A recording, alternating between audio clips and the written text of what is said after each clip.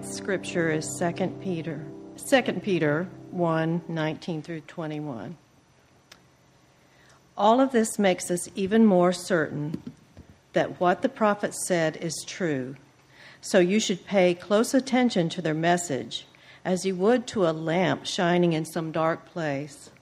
You must keep on paying attention until daylight comes and the morning star rises in your hearts. But you need to realize that no one alone can understand any of the prophecies in the scriptures. The prophets did not think these things up on their own, but they were guided by the Spirit of God. The word of the Lord.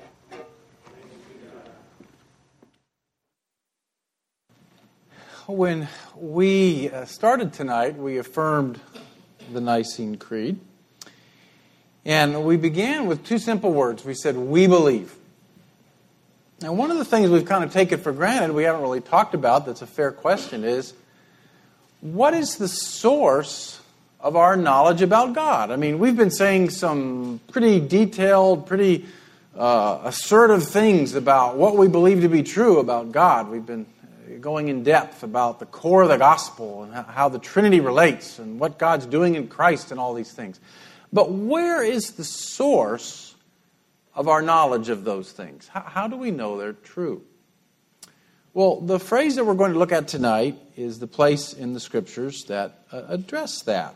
And this is the paragraph we've been working on. I believe in the Holy Spirit, the Lord and giver of life, who proceeds from the Father and the Son, who with the Father and Son together is worshipped and glorified, who spoke by the prophets. And so tonight we want to look at this idea that God, through the Holy Spirit, speaks through His prophets, and that's how we can know Him. The God of the Bible is a God of love. He wants to be in loving relationship with us. He wants to be known. He reveals Himself through creation. He reveals Himself through the Son. And He reveals Himself in the Scriptures by speaking through the prophets. And for those of you who are visiting, we are studying the Creed this year, line by line, because that's our doctrinal statement. We have a lot of theological diversity, and so our common belief in the Creed holds us together, and this is how we've been approaching doctrine. All Souls wants to be a church where Christians who disagree about important questions of biblical interpretation can live together in loving unity. We strive towards this vision by affirming the Nicene Creed while respecting, challenging, and learning from our brothers and sisters who interpret the Bible differently on non-creedal issues. Now, the Church Fathers were likely thinking of the verse Deb just read us when they wrote this into the Creed. And I'm going to read it from the ESV version. A little easier to preach from tonight. And we have something more sure, the prophetic word, to which you will do well to pay attention as to a lamp shining in a dark place, until the day dawns and the morning star rises in your hearts.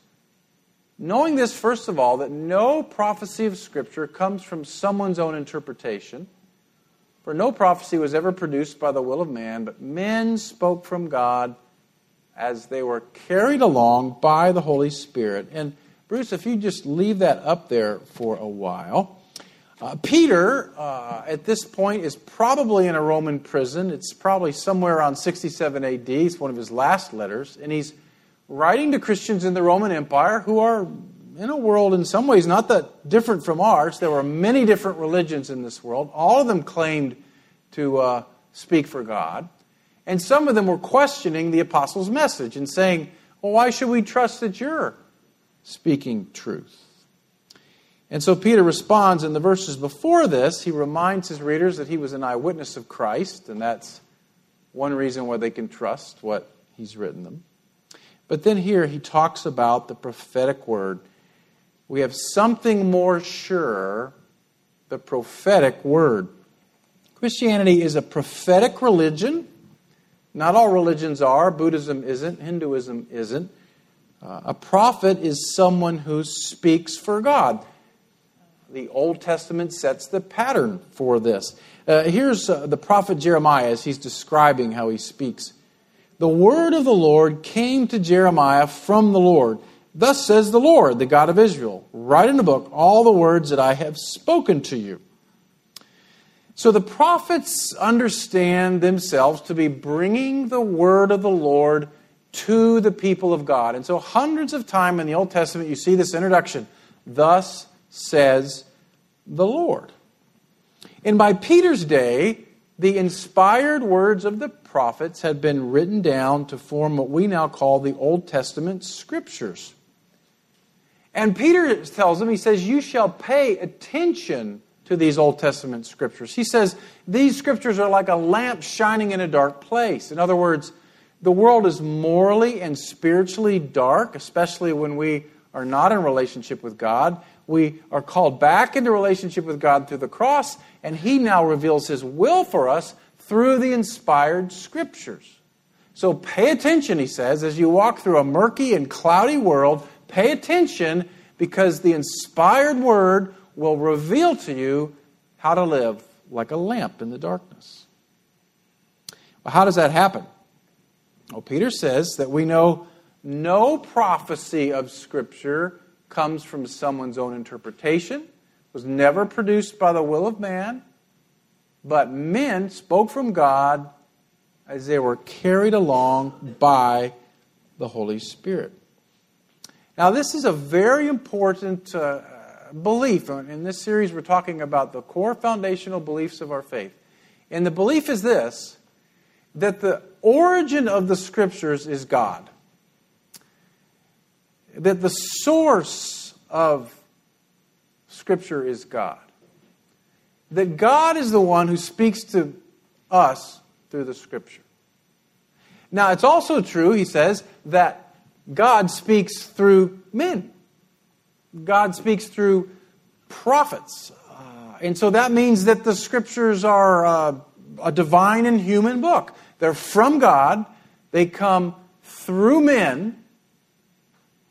And that means, of course, that they're going to reflect the thought life and the language and the culture of the person writing. But this is important because as Christians, when we call this is called the doctrine of inspiration, what we mean by this is different than when you go to a play at Clarence Brown and say, that was really inspiring. That means that was encouraging, it lifted me up, there were some great things to think about. When Christians use the word, the Bible is inspired, they don't mean it was an inspiring piece of literature. They mean God actually breathed the words into it and then spoke those words through men. Now, Paul will say the same thing in a little different way in 2 Timothy 3:16. All Scripture, he says, is breathed out, theopneustos, breathed out by God and profitable for teaching, reproof, correction, and training. So God breathes out His words through the biblical writers into Scripture. So, the apostles believed that the Old Testament Scriptures were divinely inspired. They believed that God had spoken through the prophets. Now, what about the inspiration of the New Testament? It hadn't been written yet, right? So, why do we as Christians apply this to the New Testament? Well, the early Christians are aware that the Spirit is speaking through the writings of the apostles, just as He spoke through the prophets. And I'll just give you two examples. The first is 2 Peter 3:15. Peter says, there are some things in Paul's letters that are hard to understand, which the ignorant and unstable twist to their own destruction, as they do the other Scriptures. So, do you follow that? What's happening there is Paul is being recognized as an inspired prophet writing Scripture. So already at the time of this letter, 67 AD or something like that, the early churches recognized that the Holy Spirit is speaking through Paul in the same way that he spoke through the Old Testament prophets. Now, let me give you one other example from 1 Timothy 5:18. Paul is writing, He says, "For the Scripture says, you shall not muzzle an ox when it treads the grain, and the laborer deserves his wages." Now, think about that for a minute. He says, the Scripture says, you shall not muzzle an ox. That's not from the Old Testament. It's from Jesus. And so here Paul is, and now again, we're probably in the 60s, this is late in his life. Evidently, the words of Jesus had already been understood to be inspired.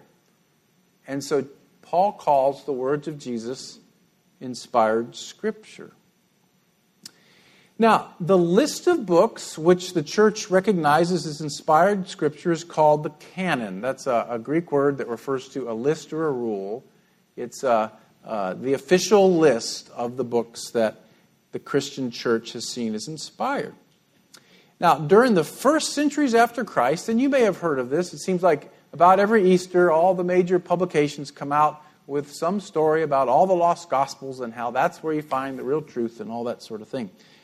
There are lots of lost Gospels. They found a bunch of them in the 40s at a cave in Namarubi and some other places. I've read a lot of them when I was in graduate school. There are a lot of literature that was floating around in the 1st and 2nd century about Jesus. There were letters. And how did the early church know which were inspired and which were not? Well, essentially, they started to identify these writings, and essentially what they did was, through a 3-century process, collate all these letters and identify 27 as the ones where they said, we hear the Spirit speaking through these.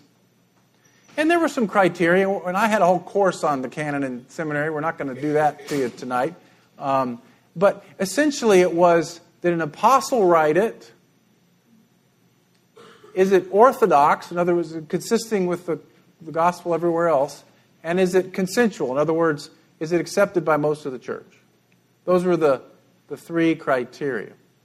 And so you have a list appearing in a letter in the middle of the 2nd century with all the books of our New Testament.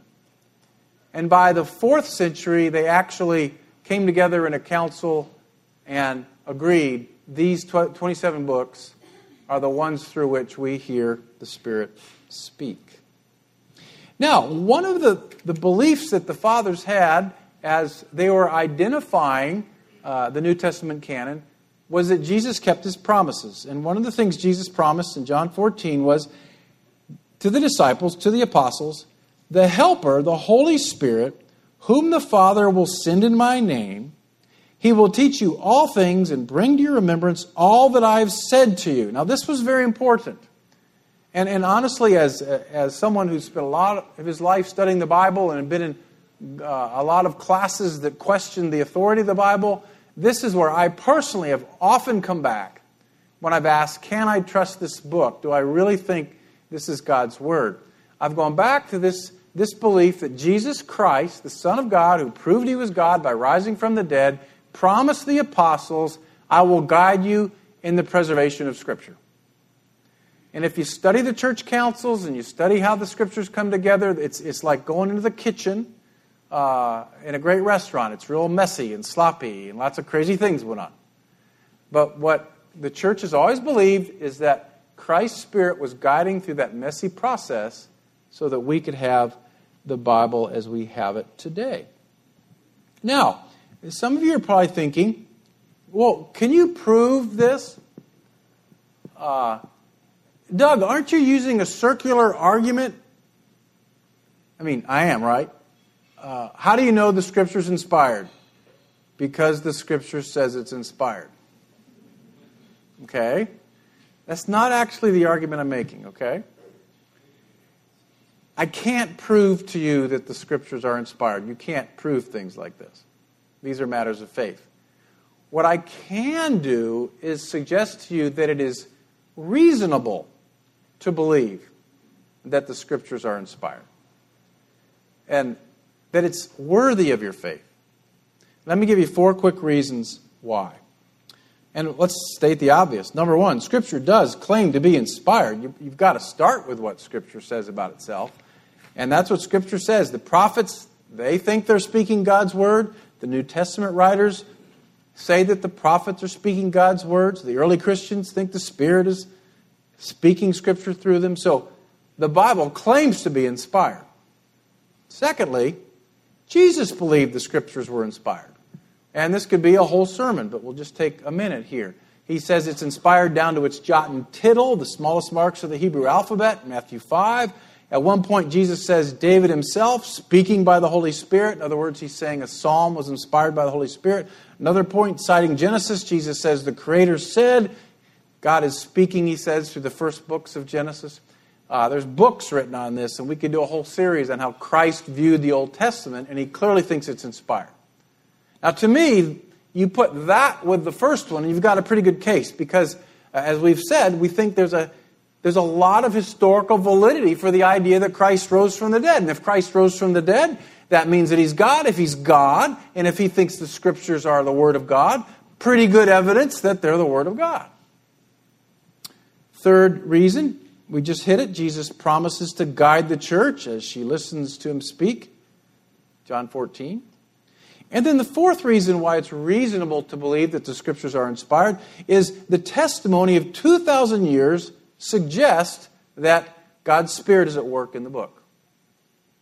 There are so many stories like the one that Alicia shared with us tonight of men and women who faithfully encountered the Word of God and experienced His power through it.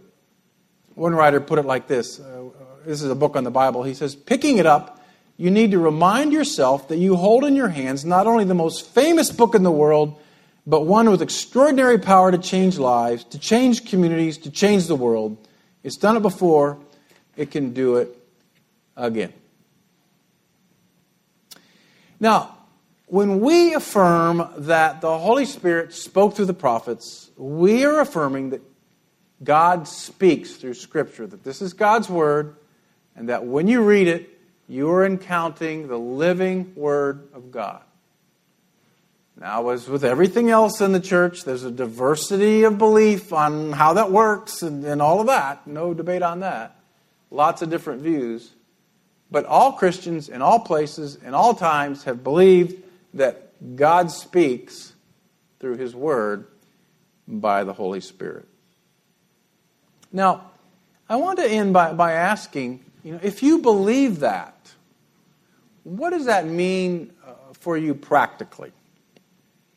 First, this means that the Scriptures express the authority of God. J.I. Packer put it like this. He's a theologian. The written Scriptures are the word which God spoke and speaks to His church and is finally authoritative for faith and life. God says in Isaiah 60, this is the one I esteem, he who is humble and contrite in spirit and trembles at my word. Now, one of the reasons we're going to stop at this point is I want us to understand as we go through the creed and as we say these things, some of the radical countercultural statements that you're making when you say you're a Christian and you believe this core gospel truth. You are saying that you are a man or you are a woman who has decided to live in community under the authority of God. You are saying, I am no longer a free agent. You are saying, I have changed kingdoms. I've now sworn my allegiance to a new king. That king's authority is mediated through this book, and as best as I can understand it, I then am accountable to obey it. That's a radically countercultural move. The spirituality that I think we have in our culture is much, much more, I'm in authority, and I will take a little bit of this, and a little bit of that, and a little bit of that, and I will weave together a belief that fits me. We're saying that's not Christianity. We're saying that when you become a Christian, you are laying down all your authority, and you are submitting to His authority and trying to discern that authority through faithful study of the Scriptures. So Martin Luther When he's standing before the council, where he's ordered to burn his books and renounce his understanding of the gospel, he says, "My conscience is subject to the word of God." My conscience is subject to the word of God. That is the watch cry of every Christian. And so I think we could ask at this point, is my conscience subject to the word of God? If I'm studying Scripture and I am spoken to by God in that Scripture and I understand what it means and what God is saying to me, do I submit to it? When I'm reading Scripture and God convicts me of sin, do I repent? When I'm reading Scripture and He urges me to move, do I move? When I'm reading Scripture and He urges me to stay, do I stay? When I'm reading Scripture and He invites me to explore something, do I explore? When I'm reading Scripture and He summons me to courage and action, do I act? When I'm reading Scripture and He says, run, do I run? Now, I've thought a lot this week, and I've had a conversation with a couple of you. At this point, as a pastor, I'm so aware of all the guilt that's associated with Bible reading and failed Bible reading programs and legalism and yada, yada, yada. I get it. Especially those of you that are young mothers. We were young once. That didn't come out quite the way I meant it. But I mean, I remember how hard it is when you're up all night. And so lots and lots and lots and lots and lots of grace here. However, let me say this. I think one of the reasons we don't study Scripture is not because we're too tired or too busy. It's because in our hearts, as Christians, we know that if we do, we're accountable for what we bump into. I think that's the main reason we don't study Scripture, because I know you. You guys are gifted, talented, disciplined people. You do unbelievable things. You have time for Pinterest. You post amazing things on Facebook. So the idea that I'm tired and my kids are fussy, I got it. Lots of grace. But I think one of the reasons we don't study Scripture is our heart tells us, I could plead ignorance. But of course, you get picked up by a cop tonight going 80 and I didn't see the sign off of the, not so. Come with me. Can you say, my conscience is subject to the Word of God? Second application, the Scripture nourishes our relationship with God. And this is so important. God wants to be known. He says through Jeremiah, let him who boast in this, that he understands and knows me. Jesus, this is eternal life, that they know you and the only true God, and Jesus whom you've sent. The way we know God is through His Word. Faith comes from hearing, Paul says, and hearing through the Word of Christ. Jesus says, man shall not live by the bread alone, but by every word that comes from the mouth of God. The Scriptures nourish our relationship with Jesus Christ. They're the means by which we know God. And so it's so important for you to find the way that feeds your soul in the Word. And it's going to be different for everybody. It's not one size fits all. But you've got to find out what works for you. Some of us do it better in groups. Some of us do it better individually. Some of us like to listen. Some of us like to read devotions. Some of us like to journal. Some of us like to hear the preached word. Some of us like to go through the lectionary. It doesn't matter how you're doing it. Just do it. It's how you nourish a relationship with God. And let me suggest that when you approach the Bible, you need to approach it different ways at different times. There is a time for thorough study of the Word of God. That's very, very important. But there are other times when you just need to get into the Word and be nourished, as Alicia so powerfully described it, where it's not so much about mastering the whole flow of the book of Exodus, But you need to hear God and cultivate your friendship with Him. And that requires a different orientation. That is more a posture of humble listening. Now, I'm a journaler. I know everybody isn't a journaler. But you need to find some way where you can write down and identify what God's voice is saying to you as you read Holy Scripture. Well, last, the Scripture invites us to join the mission of God. From the first pages of Scripture to the last, God is on a great rescue mission. We call it the mission of God. He invites us to join us, and the Scripture shows us how to fit in. N.T. Wright says this: Scripture is more than simply revelation in the sense of conveying information. A fully Christian view of the Bible is always to be understood within the category of God's mission to the world. See, I think that's very important, because if all we focus on is in devotion, we're going to miss part of what the Bible is all about. Because the Bible is as much as it's about you and God's love for you and His desire to comfort you, that comfort is always given in the context of His mission in the world. And if you just kind of use the Bible as a self-help guide, and it's just me and Jesus, it's going to get dead pretty quickly. Because the Bible is about the mission of God. And I think that's what Paul's saying in 2 Timothy 3. I like how the Message translates it. Every part of Scripture is God-breathed, and it's useful in one way or another, showing us truth, exposing our rebellion, correcting our mistakes, training us to live God's way. Through the Word, we are put together and shaped up for the task God has for us. And we've talked about the Bible being like a 4-act play, this great story with these acts of creation, fall, redemption, restoration.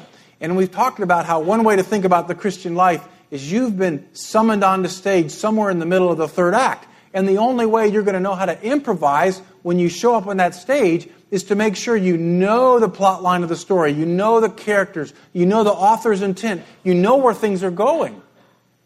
And so the way that you do that is by immersing yourself in the Scripture. Now, I know for many of the young people I talk with, and many of the people my age that I talk with, one of the primary questions we have in our lives is, what is God's will for my life?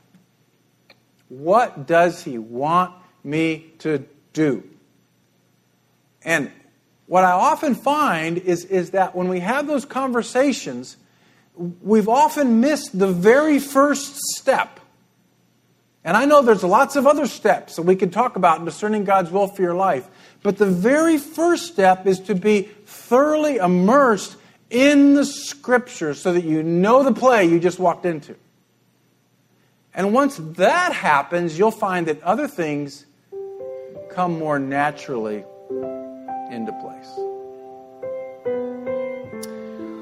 That's my Mother's Day sermon. Let's pray.